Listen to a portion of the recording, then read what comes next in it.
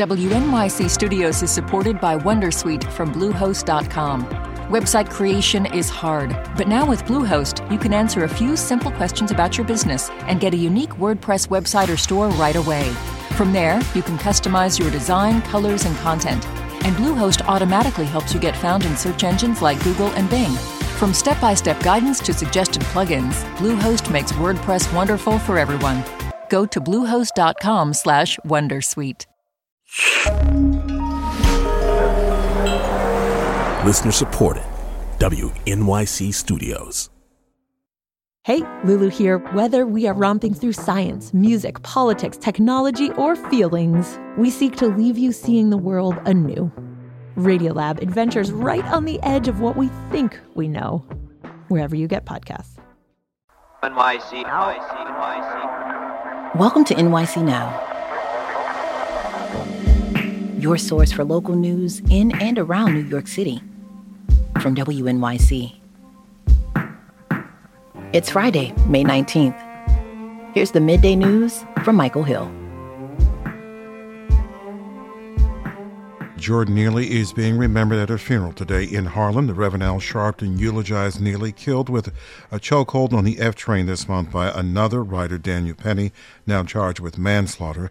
Sharpton criticized the NYPD for initially releasing Penny, saying if Penny were black, he would have been held in jail. He also said social service agencies failed Neely, who was homeless and mentally ill. We keep criminalizing people with mental illness. People keep criminalizing people that need help. They don't need abuse, they need help. Neely was 30 years old. New York City is shutting down a key migrant welcome center inside the Port Authority bus terminal. New arrivals now will have to go to an intake operation at the nearby Roosevelt Hotel. Volunteer groups say the city is excluding them after they've staffed the Port Authority hub for the past 9 months. The groups say they have filled in the gaps in the city's social safety net by offering food, clothes, and even legal guidance. They're now looking for a new central location. It's opening night for the New York Liberty, tipping off the new season in D.C. against the Mystics. The Libs had an unprecedented offseason, acquiring not one, not two, but three superstars. Their first home game at Barclays Center takes place on Sunday. 67 now with a mix of sun and clouds. Mostly sunny today and a high of 68. We have a chance of overnight showers. We drop down to 58. And then tomorrow, Saturday, showers in the morning, a high near 69. Sunday looks like the best day of the week, mostly sunny and 77.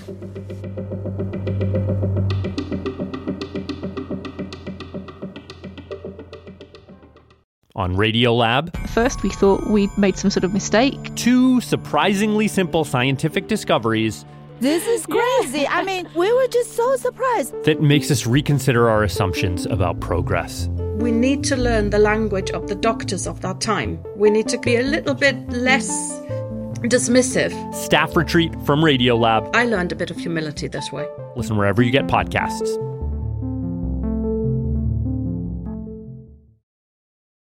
NYC. A recent investigation by Newsday finds the Long Island counties of Nassau and Suffolk have paid more than $165 million to settle lawsuits over police and prosecutorial misconduct since 2000. The investigation reports that includes cases alleging excessive force, false imprisonment, and wrongful death.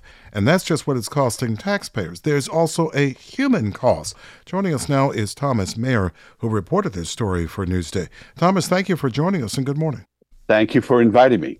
You're welcome. You found that over the past 2 decades, lawsuits and payouts claiming law enforcement wrongdoing on Long Island have soared. Why is that?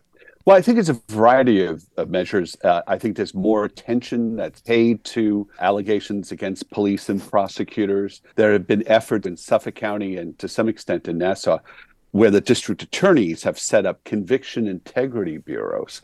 And those bureaus have found cases of wrongdoing in which convictions have been overturned. And so therefore they wind up in fairly sizable settlements by plaintiffs who have spent at times many years in jail for wrongful convictions. Aside from the monetary cost of misconduct, you look at the human cost. Your reporting highlights the 1974 conviction of Keith Bush, who was later exonerated, as you mentioned, in 2019. Tell us his story briefly.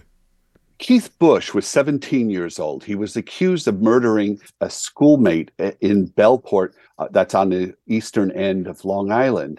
And it turns out that the police actually had another suspect who admitted to the police that he had been at the scene of the murder, had tripped over the body of the deceased. And yet that information, because they had already arrested Keith Bush, that information was never disclosed.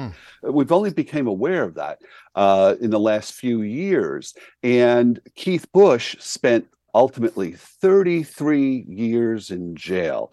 And we did a big documentary at Newsday. When you get to know somebody, as we did in the case of Keith Bush, you understand the monstrosity of what it's like to be falsely accused and to have the bulk of your adult life spent behind bars. Wow. Suffolk County Executive Steve Bellone has called the payouts a corruption tax. Are county officials doing anything to fix the systemic problems within law enforcement that have triggered these lawsuits in the first place? Well, I think they've actually, from what I can see, are doing less than they did even 40 years ago.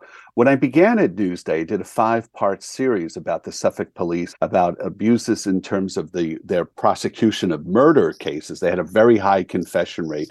And there were hearings by the county legislature at that time. I know in some of these more recent cases, even in the Bush case, there really isn't a uniform way in which some of the committees and within the county legislatures in both counties really have examined, well, we're paying out all this money for these cases. What really systemically went wrong? Is there any way that we can address it?